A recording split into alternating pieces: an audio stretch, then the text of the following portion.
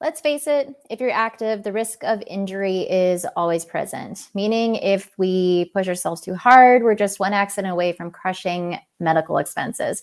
Not to mention less time doing the stuff that we love, struggling with our mental health. Injuries are so much more than the actual injury. That's why Spot partners with ski resorts like Telluride and organizations like the USA Cycling. And they work with events like Red Bull Last Stand to offer injury insurance with lift tickets, memberships, or race registrations. Spot easily integrates with any booking platform and does all the heavy lifting to ensure guests are covered. They also have a really cool individual plan that's only $25 a month, and it's specialized towards covering people that do gnarly stuff, because it's really hard to get insurance companies to cover us if we're doing dumb stunts. With Spot, if your customer or if your event attendee, competitor ends up getting hurt, Spot will cover up to $25,000 of their out-of-pocket medical bills per incident with zero deductibles. With Spot, all of your customers can focus on a full and quick recovery so they can get back to their best lives, and you are also covered. It also allows you to be covered as an individual, because we know that medical expenses can be super hectic, especially if you love to travel and do dumb stuff. Visit outofbounds.getspot.com to partner with Spot and kind of get the ball rolling on some awesome coverage for your business and your community. That's learn more at outofbounds.getspot.com. Hey BSC listeners, this is Renee, and I'm back with this week's episode of Big Stick Energy on the Out of Collective podcast. Right now, we have a long weekend up in Canada. I think there's also a long weekend in the States. So I hope that you all have Monday off and you're getting after it wherever you're listening from. I wrote 2 exams last week and have been slammed with school this past month. So I'm so stoked to get a real weekend and get outside and do the things that I like to do, because I haven't been doing a lot of that lately and it makes me sad.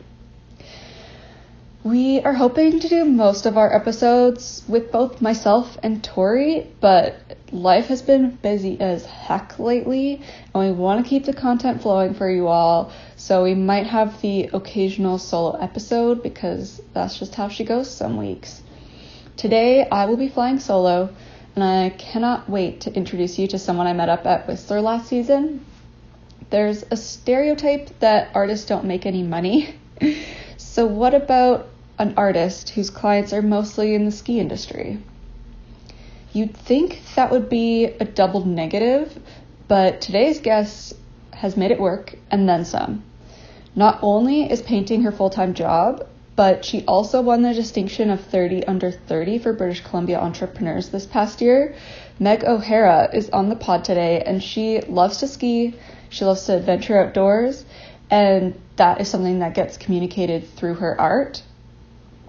Her account on Instagram is at Meg O'Hara Creative, so go check it out. We're going to talk a little bit about a collaboration that she has that is dropping tomorrow, which will be February 22nd for Protect Our Winters, so we'll chat a bit more about that later. And don't forget to leave a review. Out of Collective is also expanding to YouTube, so you should probably go smash that subscribe button as well. Thank you for tuning in to another week of BSC, and we're gonna drop in 3, 2, 1. Meg O'Hara, who is she? God. My name is Meg O'Hara, and I'm an artist. I paint large landscape paintings, and the intention behind all of my paintings is to get people to seek adventure in nature and also reflect on their role in preserving it. And that is the guiding purpose behind everything that I do. So there we go. Yeah. When did you start painting? I grew up painting. So my granny was a painter. She was a pretty good hobby artist. And I'm named after her, actually. And growing up, I would visit her in the summers, spend a week with her, spend a weekend with her, and she would always teach me how to paint. And so I really learned to paint from her. And then my dad also painted as well. So I got a lot of my skills from him and a lot of exposure to the arts from him. And actually, when I was 16 years old, I sold my first painting to my granny for $100. And I was hyped. So yeah, I'd say from my granny and also from my dad. Granny coming through with the support. Yeah, she was wild. She was a wild woman for sure. I'm very lucky to come from the family that I'm from. Like they're a pretty serious group. Like the O'Haras are pretty serious. They're all like, a lot of them are overachievers and just serious people. But everyone has a passion and an appreciation for the arts. So even though they're not all creatives, like a lot of them are lawyers and judges. That's kind of the main profession in my family is law. Everyone's like an advocate for the arts and everyone appreciates the arts. So I grew up around a lot of art. Was it what you always wanted to do? Like you sold your first painting at 16, but was there, I mean, if everyone else was a lawyer, was there a point where you were pursuing that, or did you just know like, nope, I'm going to do art? There's no fucking chance I could have been a lawyer. There's no way. Like, there's just no way. Like, okay, first of all, I have like a pretty serious learning disability. So like me writing the LSATs probably wouldn't have happened. Like me writing an essay to get into law school, like probably not. But no, I knew law wasn't going to be the path for me, but I really wanted to be an artist. Like I always thought I could do it and I would really love to do it. But I had this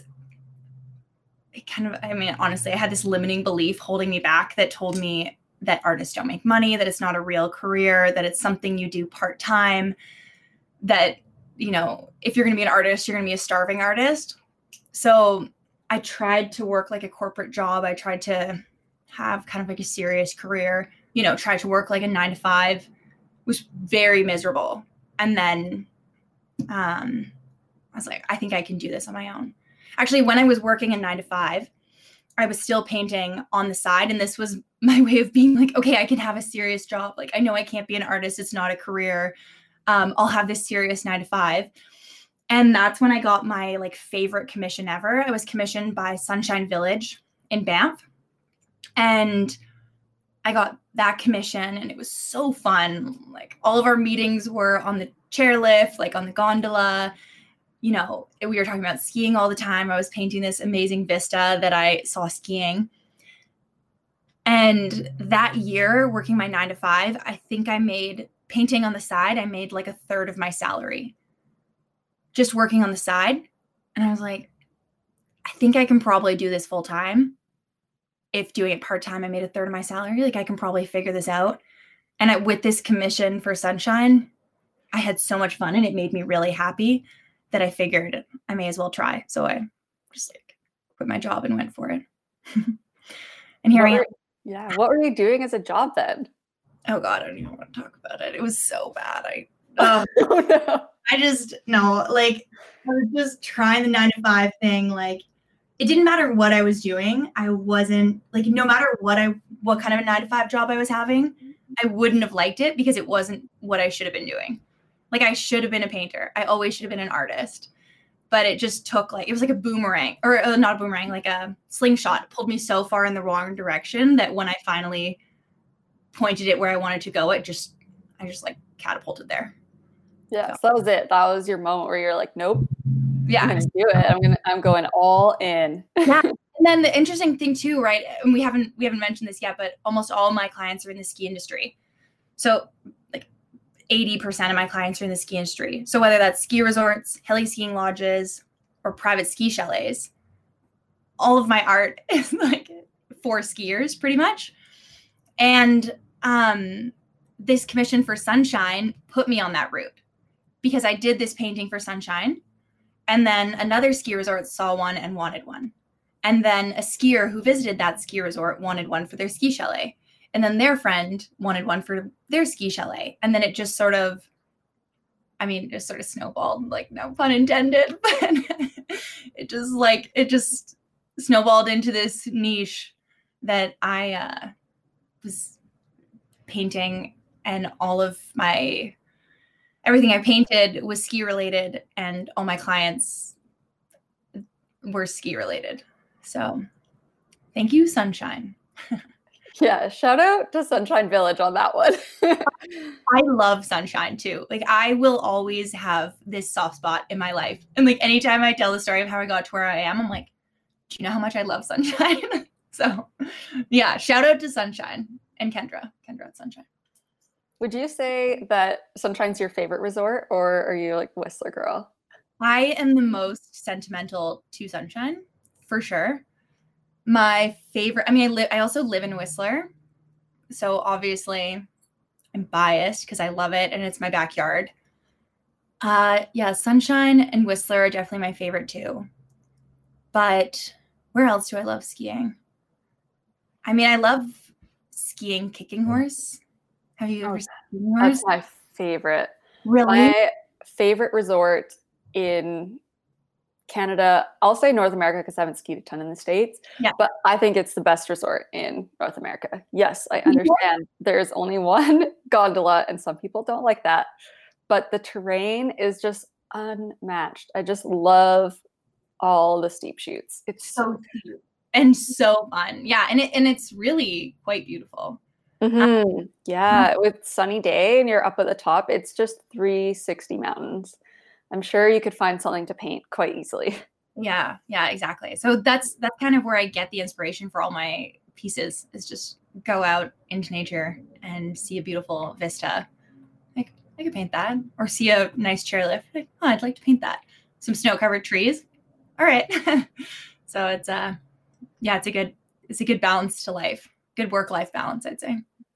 I was literally going to ask you that. Like, where do you get your inspiration? Like, what strikes your eye when you're out there that you're like, I'm going to paint that? Well, sometimes it'll be the color palette. I mean, I don't know. That's pretty hard to explain, because sometimes you'll see something, you'll see a view, and it's not really easy you can't explain why you don't like it, but it just doesn't look good. It wouldn't look good as painting. So even though something might be a beautiful view, in my head, I'm like, it's not a nice. Oh my gosh, sorry, did you hear the dog? Yeah. Relax. Sorry. Yeah, like, even if it's not, even if it's a beautiful view, I might just be like, that's not going to be a nice painting. Like, I'm not going to paint it. Or like this, like the trees in this way with the sundog behind it would be pretty amazing. There's no science to it. And the more you develop your style, the more everything kind of, you start to just paint things that fit your style. Like, I used to paint cities, and now I would never paint a city. I used to use a lot of, like, I used to use like way more yellow. Now I don't really use yellow. Like, your style changes and progresses, and your color palette refines, and everything you paint refines, and you just iterate and reiterate forever. There is no end. But it's pretty fun.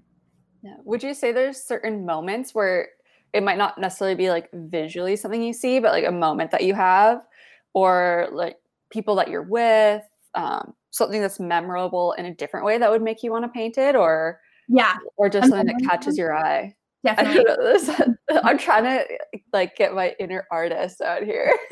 Yeah, there'll definitely be times with that. It'll be a sentimental time when you and your friends all went to Khyber's and brought like a 6-pack of beer and watched the sun go down. We should just shout out to Stan Ray and Kelsey Sirwa.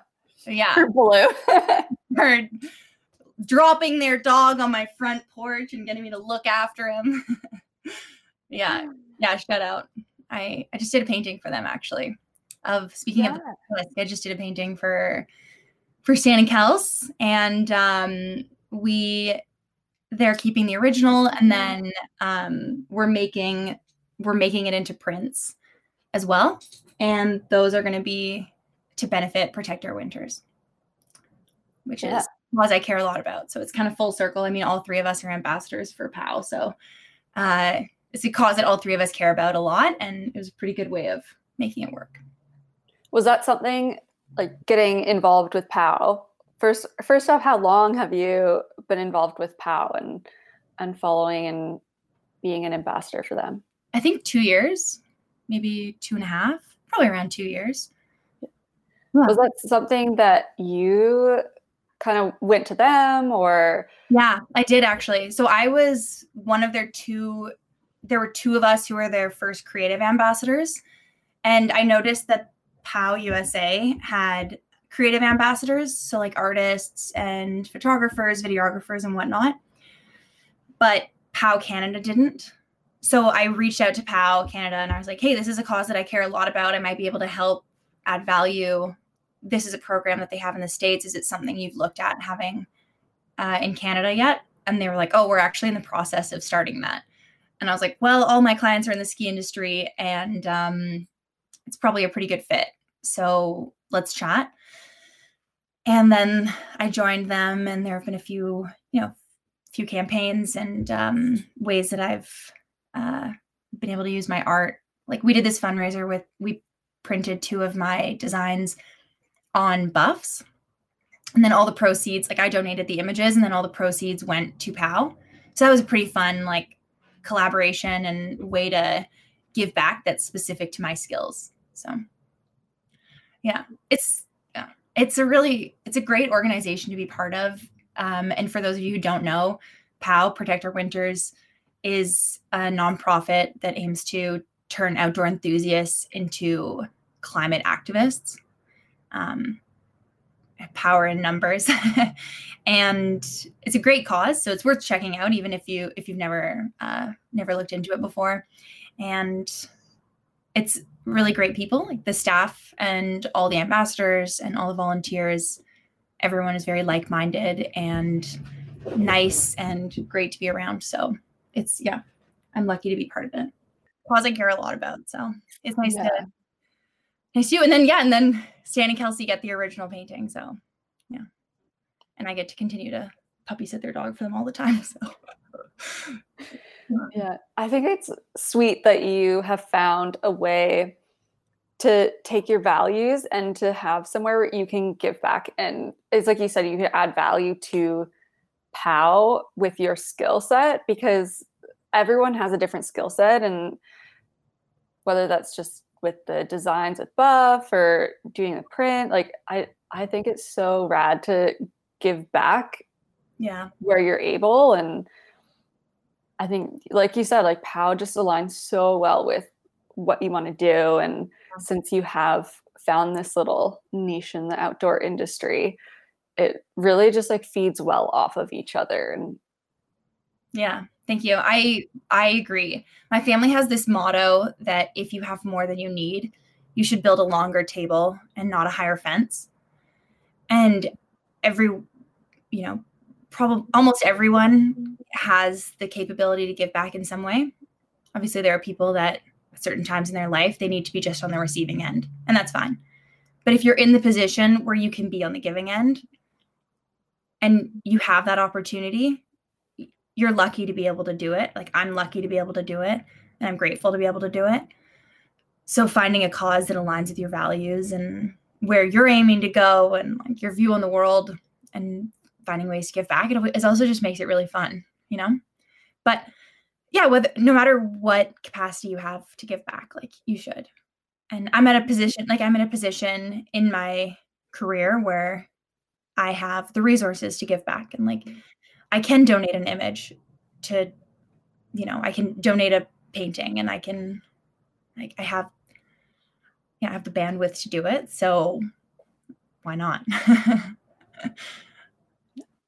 And I love that. Obviously, you can't do every cause. You gotta pick and choose, right? Like I can't be like, okay, I want to take on these 20 causes. I care about them all. It's like, all right, just pick one, stick with it, and make an impact. I love what you said about the table. Can you say the table thing again? Yeah. If you have more than you need, you should build a longer table and not a higher fence. I love that. I think that's so true of so many things right now. Yeah. So many things. But yeah, it's just leading with gratitude and that sounds so cheesy, but leading with gratitude and like figuring out how you can benefit others before you benefit yourself, because people can make huge impact. Even if it seems like it's a small scale, like you can find a way to make impact wherever you are. Man, love it. Especially POW as an organization to support right now. Like, I think literally everywhere in North America is in a snow drought. Like, we're just sitting here waiting for it to snow. Yeah. So I'm in Whistler, and we have had no snow we had a tiny flurry, maybe like 20 minutes of snow a couple days ago. Other than that, for 3 weeks, 4 weeks.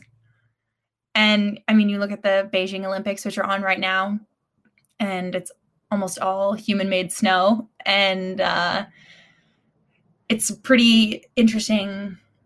It's a good way to reflect. Like, all right, where are we headed? Like, what is this world going to look like in 50 years? If we're on our current trajectory, okay, if we make these changes, where could it be in 50 years? So, because our current actions are just going to compound over time. I mean, on micro and macro scale. So on a global scale, but also on an individual scale, like your actions compound. So you got to take tally of them. Yeah. Take tally and follow Protect Our Winters. Yeah, check them out. If it's a cause that aligns with you, then join us. If not, that's okay. But probably will be. Fair. Gotta keep our snow as fresh as possible.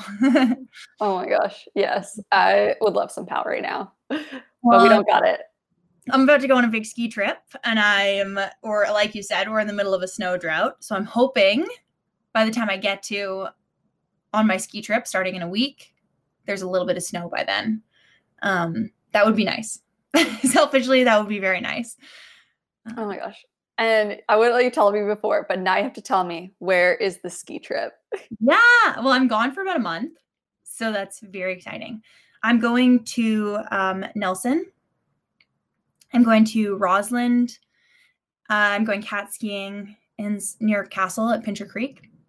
And then I'm going to be in Calgary for a while visiting family and friends. And then I'm going to be doing like 1 or 2 day trips between like Banff, Lake Louise, and Kicking Horse. So Nelson, Rossland, okay, so Whitewater, Red, Castle, Banff, Lake Louise, Kicking Horse. It's going to be sick. I'm really excited. That will be sick. Is this all just for fun, or is there a bit of work kind of sprinkled in here? It's a work trip. Yeah. It's a lot of work. Yeah. It's both. I mean, my life's always kind of both. It's always work and fun, which is good and bad. But yeah, I mean, going to a ski town and visiting a ski resort is always a bit of work. But it's also fun. But yeah, I'll be working on things while I'm there. So that's fun. But the two that I've obviously been to like Kicking Horse and Lake Louise and Sunshine, but I've never been, and Castle, but I've never been to Red or Whitewater. That'll be my first time in the Kootenays, actually. Oh, exciting. I've never been to either, but I do have a lot of friends in Nelson. So. Oh, really? Check me out. I know. Well, I guess I know a few people there. Yeah, I'll be in Whitewater for almost a week. Oh my gosh, I always want to call the town Whitewater, but Nelson/Whitewater. I'll be there for about a week. So that'll be a pretty fun adventure.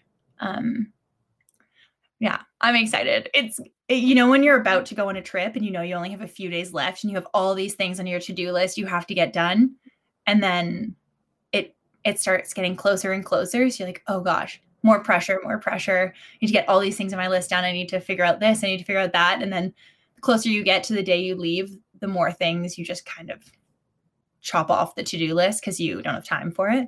I'm starting to get to that point. I'm like, oh gosh, it's so soon. I'm going on this big trip Yeah. And I'm also, there's a chance I'm going to go to Mount Hood for the first couple days of March. But it's dependent on the border. I'm still not exactly sure about driving into the States right now. So that one, I'm not sure if that'll be now or if it'll be more like in April, but yeah. My painting signature actually is ski tracks on Mount Hood. Like the signature that I do on all my paintings. So I love visiting Mount Hood because I'm like, oh, I paint this every couple days. Yeah, that's cool. I didn't know that. Yeah. Ski tracks on Mount Hood. I know it's. Why Mount Hood? Well, that's kind of funny. So it's been the same signature since I was 19. And at the time I was dating someone who was from Oregon. Like when I was 19, my boyfriend was from Oregon and I saw Mount Hood and I was like, oh, it's so beautiful. And then I was trying to think of a signature and I was like, oh, I'll just do ski tracks on Mount Hood. Cause that's this like beautiful mountain in the state where my boyfriend's from. Obviously I'm not dating that boyfriend anymore. Like this was when I was a teenager, but it's still my signature. It's still on every painting. So yeah, it's from my, it started from the boy I dated when I was 19 being from there, from Oregon. So that's the honest story behind it. I mean, I could make up some bullshit about it's like an iconic peak in the Pacific Northwest that represents the beauty of this part of the world. But no, it's just a nice mountain that my ex-boyfriend showed me when I was a teenager. I love the honesty. It's like what we're here for. It's like, yeah, I know. Yeah, no, that's the truth. I don't think I've ever admitted that publicly, but well, here we are. Here we are. Thanks to my lovely ex. Oh my goodness. It made an impact, apparently. Do you have a favorite mountain? Because my favorite mountain is Mount Temple in Lake Louise. Oh, I love that one. Yeah. If anyone has been to Lake Louise, or frankly, if anyone watches the 50 Project, Cody Townsend skis Amers, which is this couloir that you can ski from the resort. Whoa. And you can, not that you can ski from the resort, you can see from the resort. So you look across the valley and it's like get there. Beautiful peak and you can just see this big diagonal couloir on it. And I don't know, I just look across at it. It's the biggest one in that zone too. It just sits above everything else. Yeah. And that couloir just looks so good. So good. But Cody Townsend skis it in his 50 Project, so I'll check it out. Yeah. My favorite mountain, I mean, I feel like I should say Mount Hood because it's my signature, but it's probably not. I'm pretty obsessed with Mount Rundle, which is in Banff. That is an iconic peak. It is so good. Like I really love that one. Oh, the Black Tusk. Duh. I love the Black Tusk, obviously. It's one of my favorite to paint as well. And another one that's really underappreciated is Mount Fee, which you can see from Whistler Blackcomb. It's kind of this goofy looking mountain that I think is really beautiful and a quirky mountain, but it doesn't seem to get much attention or love. Like a lot of people don't even know what it is. Like don't even know what I'm talking about when I say Mount Fee in Whistler. Do you know which one I'm talking about? I'm trying to think because the one that I'm like thinking of in my head, I don't know if I'm thinking of Mount Fee or Mount Cayley. I was going to say the one that everyone knows is Mount Cayley or Cali, whatever it is. But I don't know. Okay, well, I'm going to have to Google it. I don't know. Yeah, it's really, no one seems to love it as much as you. Every time I see it, I'm like, oh, it's the cutest little thing. But I see Rundle and the Tusk. Mount Rundle and the Black Tusk. Yeah, I don't know the mountains around Whistler very well because I haven't been here that long, but I know all the Banff mountains, like going down the highway quite well. Mm-hmm. But I do agree, those are both nice ones. I think because they have like the Tusk, for people who haven't seen it, it's got this like big point to it. Honestly, when you see it from far away, it kind of looks like a hard-on. But I know. But Mount Rundle, it has just this sharp edge and it falls away and kind of like when the wind hits it, if there's snow on the top, just the way it blows off. It is a very, very cool peak above Banff. But yeah, Mount Rundle looks like an accident. I remember, the Black Tusk, like I definitely remember painting it a couple of years ago, and it just looked like, this was probably like 10 years ago. I remember painting it and being like, this just looks like a dick. I was like, I'm just gonna leave this mountain, and now I paint it all the time, and I'm always cautious of that, but it's a funny mountain. I don't think I've seen any of yours that look like a dick, so you're doing great. That's great. I'm glad. Shading is on point. Could be worse. Yeah. That's so funny. Yeah, that would be unfortunate. Actually, okay, speaking of that, was it the one that you made for Stan Ray? Does it have one on the side? I know exactly what you're saying. Am I allowed to say that on here? The chairlift?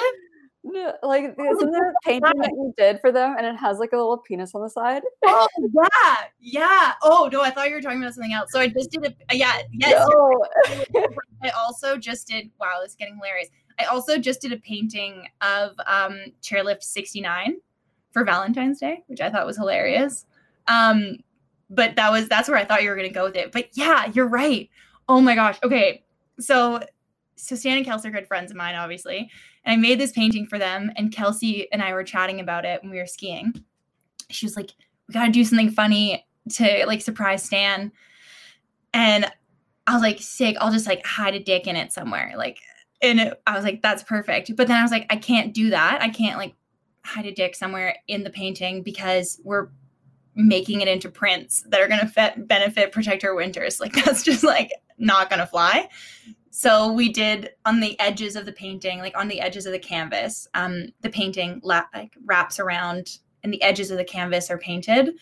So yeah, I hit a little dick on the edge of the canvas, and then I actually there are tits on the other side. It's amazing. So when you look at the canvas straight on, it just looks like a regular painting in the Black Tusk.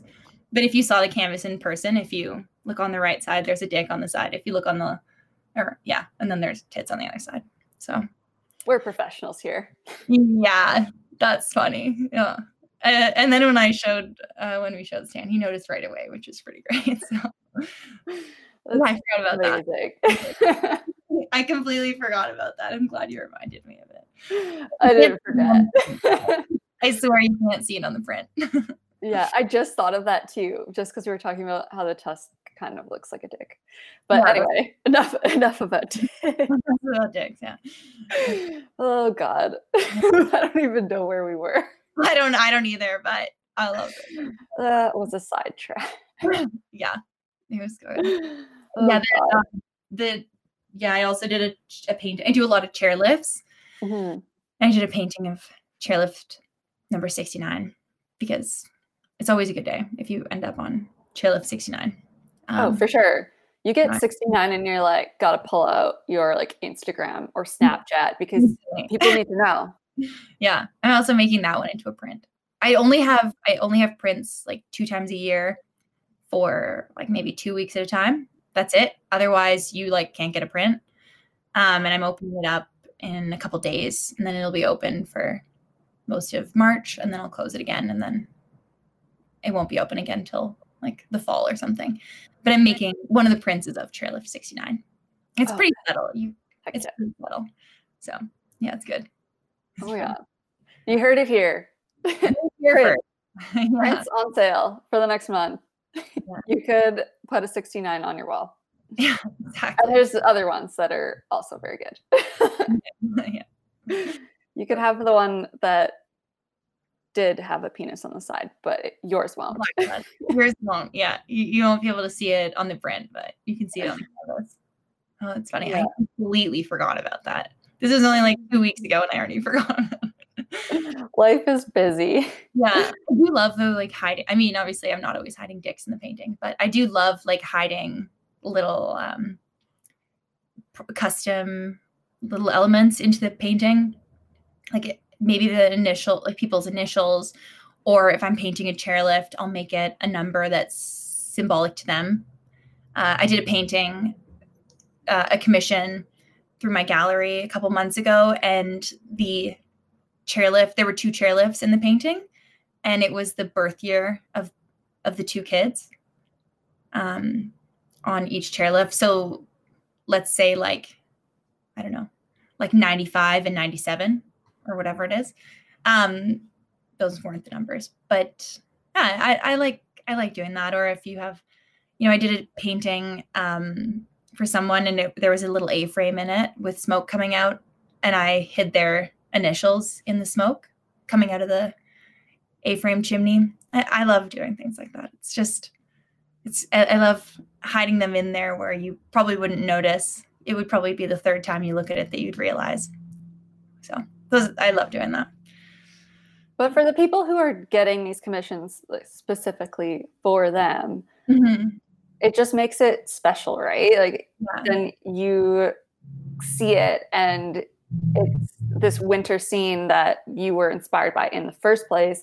Then it also has this little sentimental bit that is like just for you, which is I didn't know you did that, so it's super cool just to hear. Yeah. I did my last painting that I did for Sunshine, going back to Sunshine again. You know how they have the slush cup, and they always have flamingos like all over Sunshine. They have flamingos everywhere, the lawn flamingos. So I hid one. I hid a flamingo skiing. Like I think it was on the edge of the painting. So on the last painting that I did for Sunshine, there was like a flamingo on skis hidden on the canvas.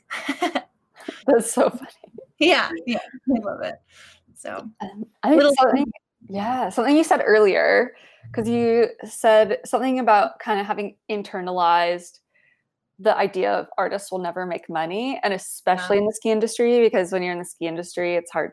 People say, "Oh, it's so hard to make money," right? That's and too serious about it. Yeah. Even as a creative, hard to make money. So, how did you carve out that space for yourself? That's probably a very big question. Yeah, well, that's sort of 2 stereotypes, right? The first one that creatives can't make money, and the second one is there's no money in the ski industry. And I'm not really in the ski industry. Like they're my clients, but like I'm not a professional athlete.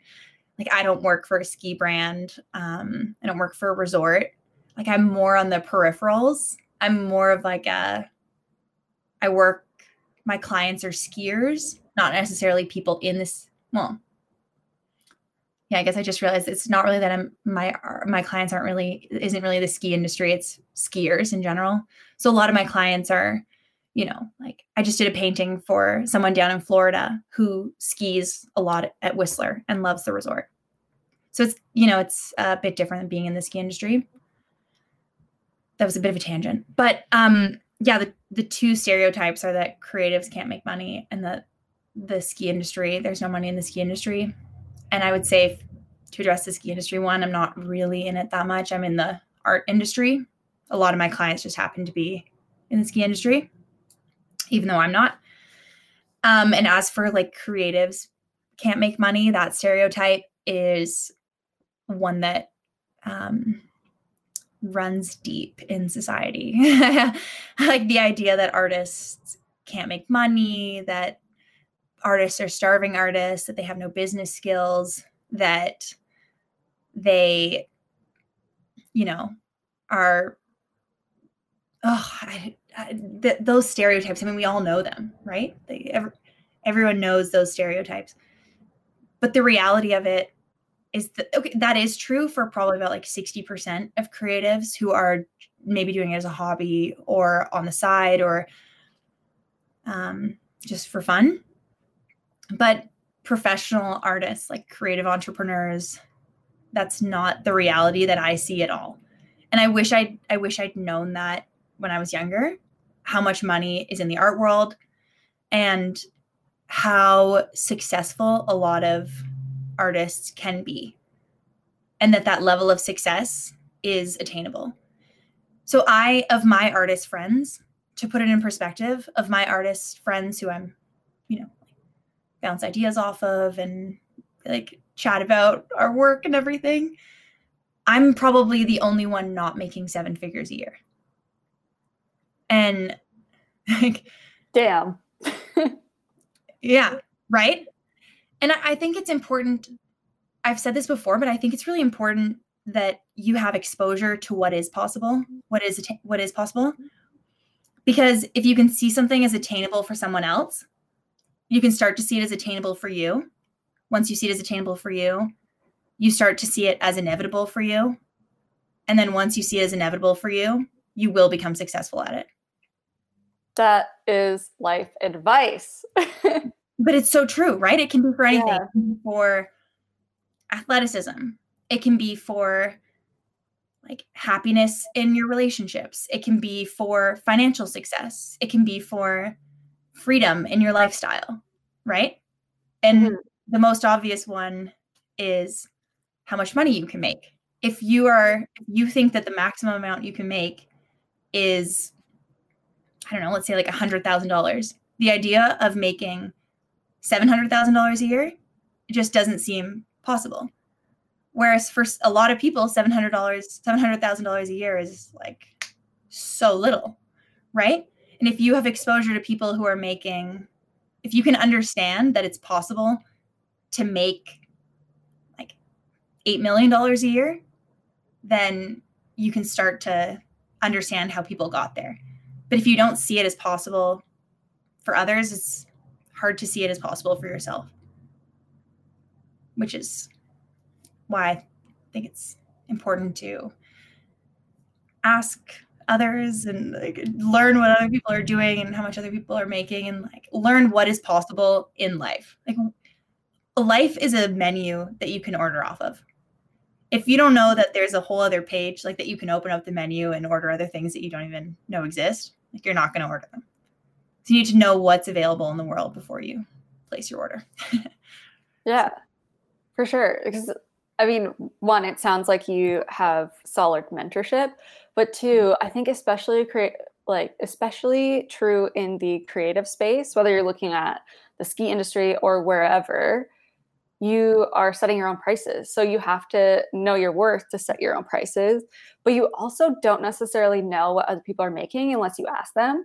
And I know on the athlete side of things and like helping my friends who do have like actual like dollar contracts for stuff, like we don't know what to ask for because you don't know what everyone else is making. So you need to have some of that mentorship to be able to confidently say, I deserve this much money, or I could make this much money. Mm-hmm. Yeah. And be able to walk away if it's not right. Yeah. And it's like you're saying, like, you just have to know what the menu is, because then you can aspire to be the menu. Yeah. And you can say, oh, wow, that's possible for someone. So it is doable for me. Mm-hmm. And a good way to start is just from asking. Ask people for their time. Ask your friends for advice.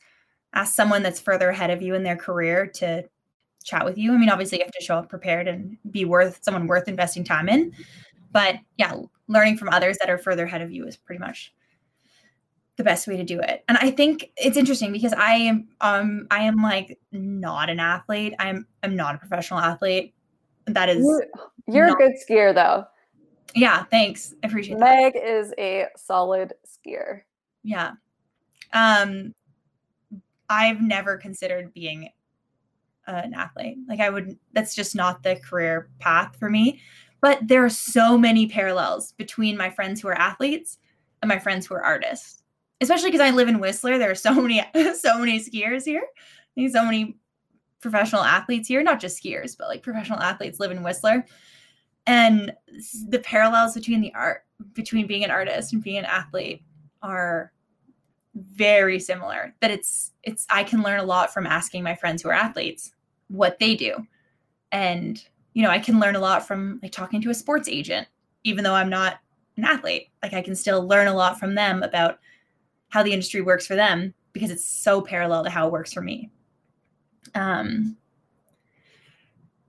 Yeah, I find love skiing, but it would be, well, I mean, you've been like, you competed a lot and you've like, do you ever think it takes away the fun?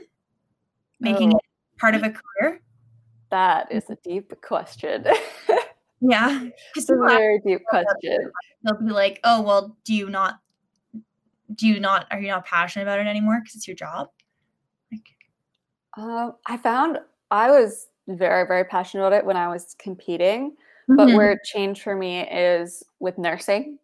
And now that I am in nursing and just things that have happened in my life for the last couple years, it's just been a lot. And some things have made skiing not necessarily always the coping mechanism. And like I've brought it up here and there, but I mean, you're aware, but having experienced death in the backcountry, it really just put a lot of things into perspective for me.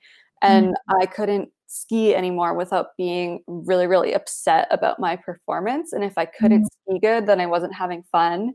So I've just spent the last season and then just like continuing on to this season of taking that performance aspect out of it and throwing it out the window. And I am totally content to not be competing anymore and not feel like I always have to be training and I always have to be achieving and I need to get out there. And if I don't ski all week, I'm not letting anyone down because it's just skiing and it doesn't matter that much.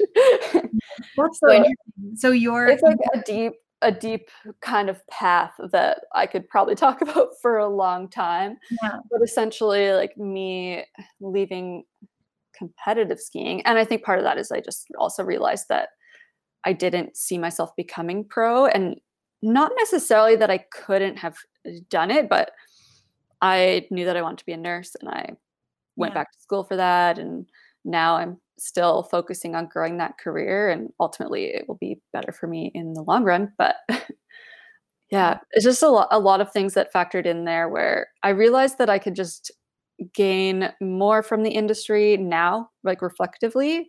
I think I can make more of an impact trying to get other people stoked and change all my bad experiences that I had and try and make it so that girls that are growing up won't have as many of those bad experiences.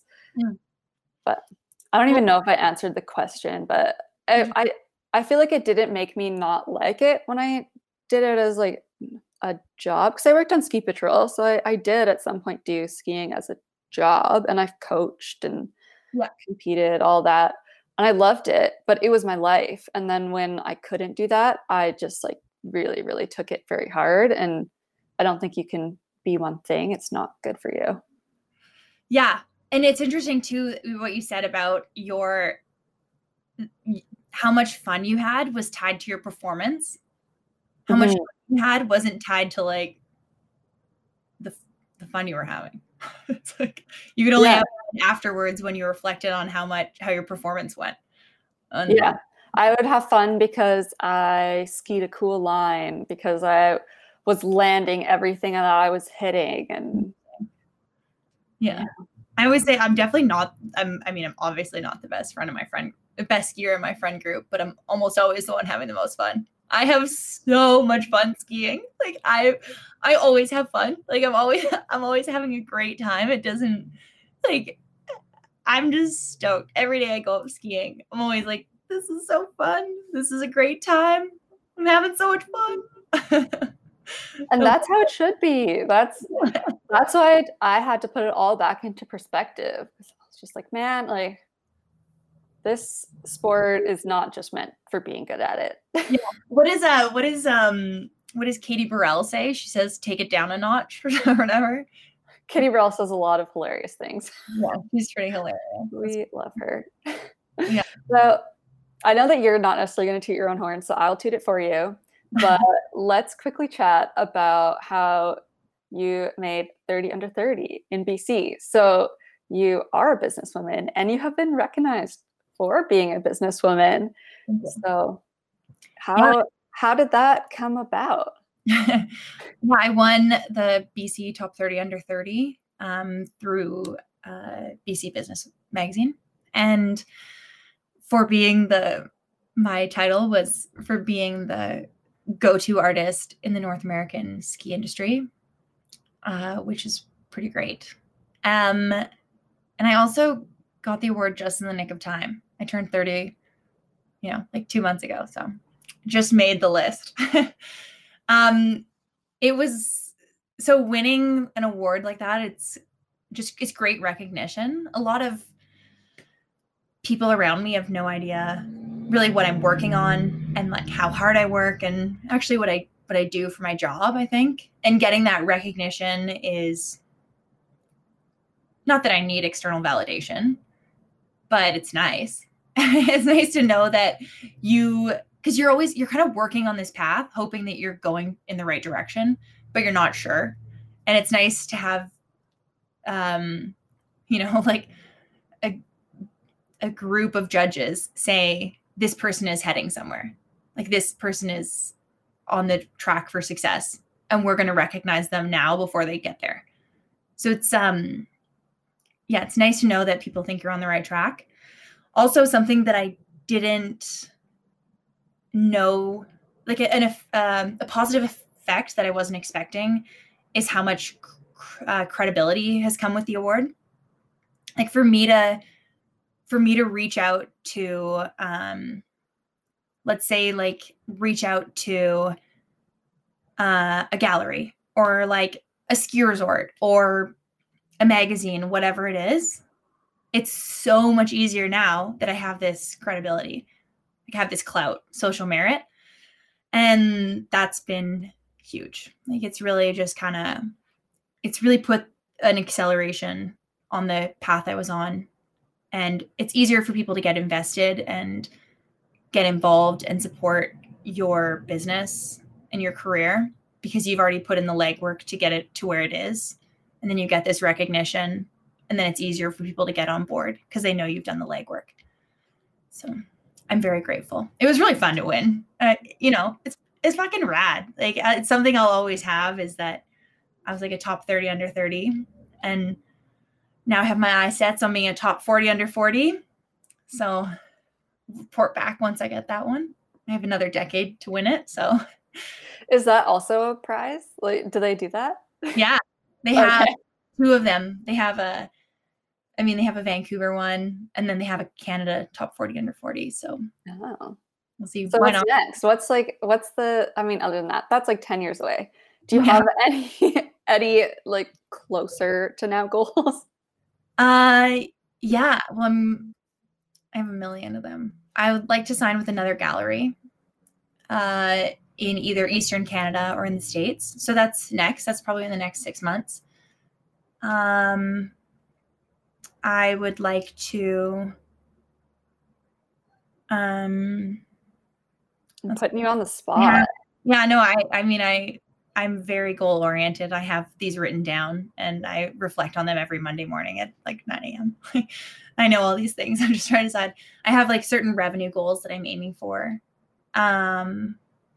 I'd like to do like larger pieces, work on just bigger projects in general, and grow my, like my team or group of contractors that I work with, and keep making a positive impact. That's obviously very important to me. So yeah, obviously I have very specific goals that I can like pull up on the Excel sheet where they're all written down, but yeah. And I'm working on this project with Protect Our Winters, which that's why when you were like, you said you were putting me on the spot. It's just because I don't want to talk about it yet because we haven't finalized it yet, but I'm working on this project with Protect Our Winters that I think will be pretty great if it comes into fruition. It's looking like it will, knock on wood, but it's on the right track for sure. So that's a big goal of mine, but we'll do it part 2 once it comes out. Yeah. Or like part 3. Oh yeah, part 3. People can go back and find your first episode with Adam. Mm-hmm. And then now we've got big update. And then next year we'll do like update number 3. Yeah, where is Meg now? Where in the world? Yeah. Yeah, who knows where you'll be? You could be anywhere, hitting who knows what mountains. I have big goals. I've always been very ambitious. I pretty much have no off switch. Like I'm always aiming to do something better, to be better at my career, to be better at fitness, to like be a better friend, to be better at communication. I'm always aiming to improve. and I really have no off switch. Like I have limitless amounts of energy. I've never run out of energy. Can you donate some? Like I work in healthcare. Like, please donate. I need more energy. Honestly, I wish I could turn it off sometimes. I can't. Like I have so much energy, so much ambition, so much excitement, and just joie de vivre. So I have big goals and I look forward to accomplishing those. So yeah. And then I have, like my own life goals too that are pretty rad. So, but like I look forward to buying my first house, and I want to get my pilot license, and I really want to learn to paraglide, which I'm not sure if you even know what that sport is, but yeah. Do you? Yeah. I think it looks great. And yeah, I have like bigger goals. I have a lot of goals. I'm definitely, I don't know. Ambitious? Ambitious? For better or for worse. Yeah, I am very ambitious, and no one's ever told me that, or at least I've never listened to them if they have. Like no one's ever told me that I like can't do something. So, or if someone has, I've obviously never listened. So I come up with these crazy goals and I'm like, oh, why not? Why not? And then I just like set my mind to it and try and figure it out, and then stop seeing it as a unattainable goal and just start seeing it as something I'm doing or working towards. So yeah. I don't know. Maybe I'm a bit of an intense person. I'm not sure. So as we close this one out, Meg, can you tell people, I mean, if you have anything else that is like burning desire to let the world know, but otherwise let people know where they can find you and where they can find your art, and plug whoever you want, whatever you want. This is all you. Yeah. You can check my website out. It's megoharacreative.com. And you can follow me on Instagram at Meg O'Hara Creative. I also mentioned Protector Winters, POW, Protector Winters Canada. So check them out if you want. And a last little note to send out, I don't know, be nice, have fun, do good work, enjoy this wonderful life we have, and be nice to everyone. That's my parting note. Oh, and if anyone is in any of those ski towns that I just mentioned, I'm not sure when this podcast is coming out, but if anyone is in Nelson, Rossland, Lake Louise, or Kicking Horse, or Calgary, I guess, slide into my DMs and give me some advice on what I should do and what I should ski and what I should see. That's it. What's the gallery where your art is? Creative Contemporary West or Whistler Contemporary Gallery. You can read it as well. Are those both on the West Coast? Whistler, yeah. West, yeah. Makes sense. West Coast, baby. Dumb question. No, it's not. Yeah. And, you sign, when you sign with the gallery, you sign an exclusivity agreement, and depending on the caliber of the gallery, the more geography they take up. So mine is one with a lot of clout. So they own my rights for all of Western Canada. From BC, Alberta, Manitoba, and what other one? Oh, Saskatchewan. So that's why you need it Eastern. Exactly. Yeah, exactly. Well, thank you so much for having me on. This was really fun. I always love chatting with you, and it's so fun how we just met randomly on a ski day once, and I'm really impressed with the podcast. I think you guys are doing a great job, and I'm sure I'll meet Tori eventually one day. Yeah, we are trying. We're trying. Great. It's a work in progress. Everything is, right? That's like, there is no end destination in life. It's all just a work in progress. So thank you for having me. I really appreciate it. Thank you for being on. Of course. Happy Monday, everybody. Yeah.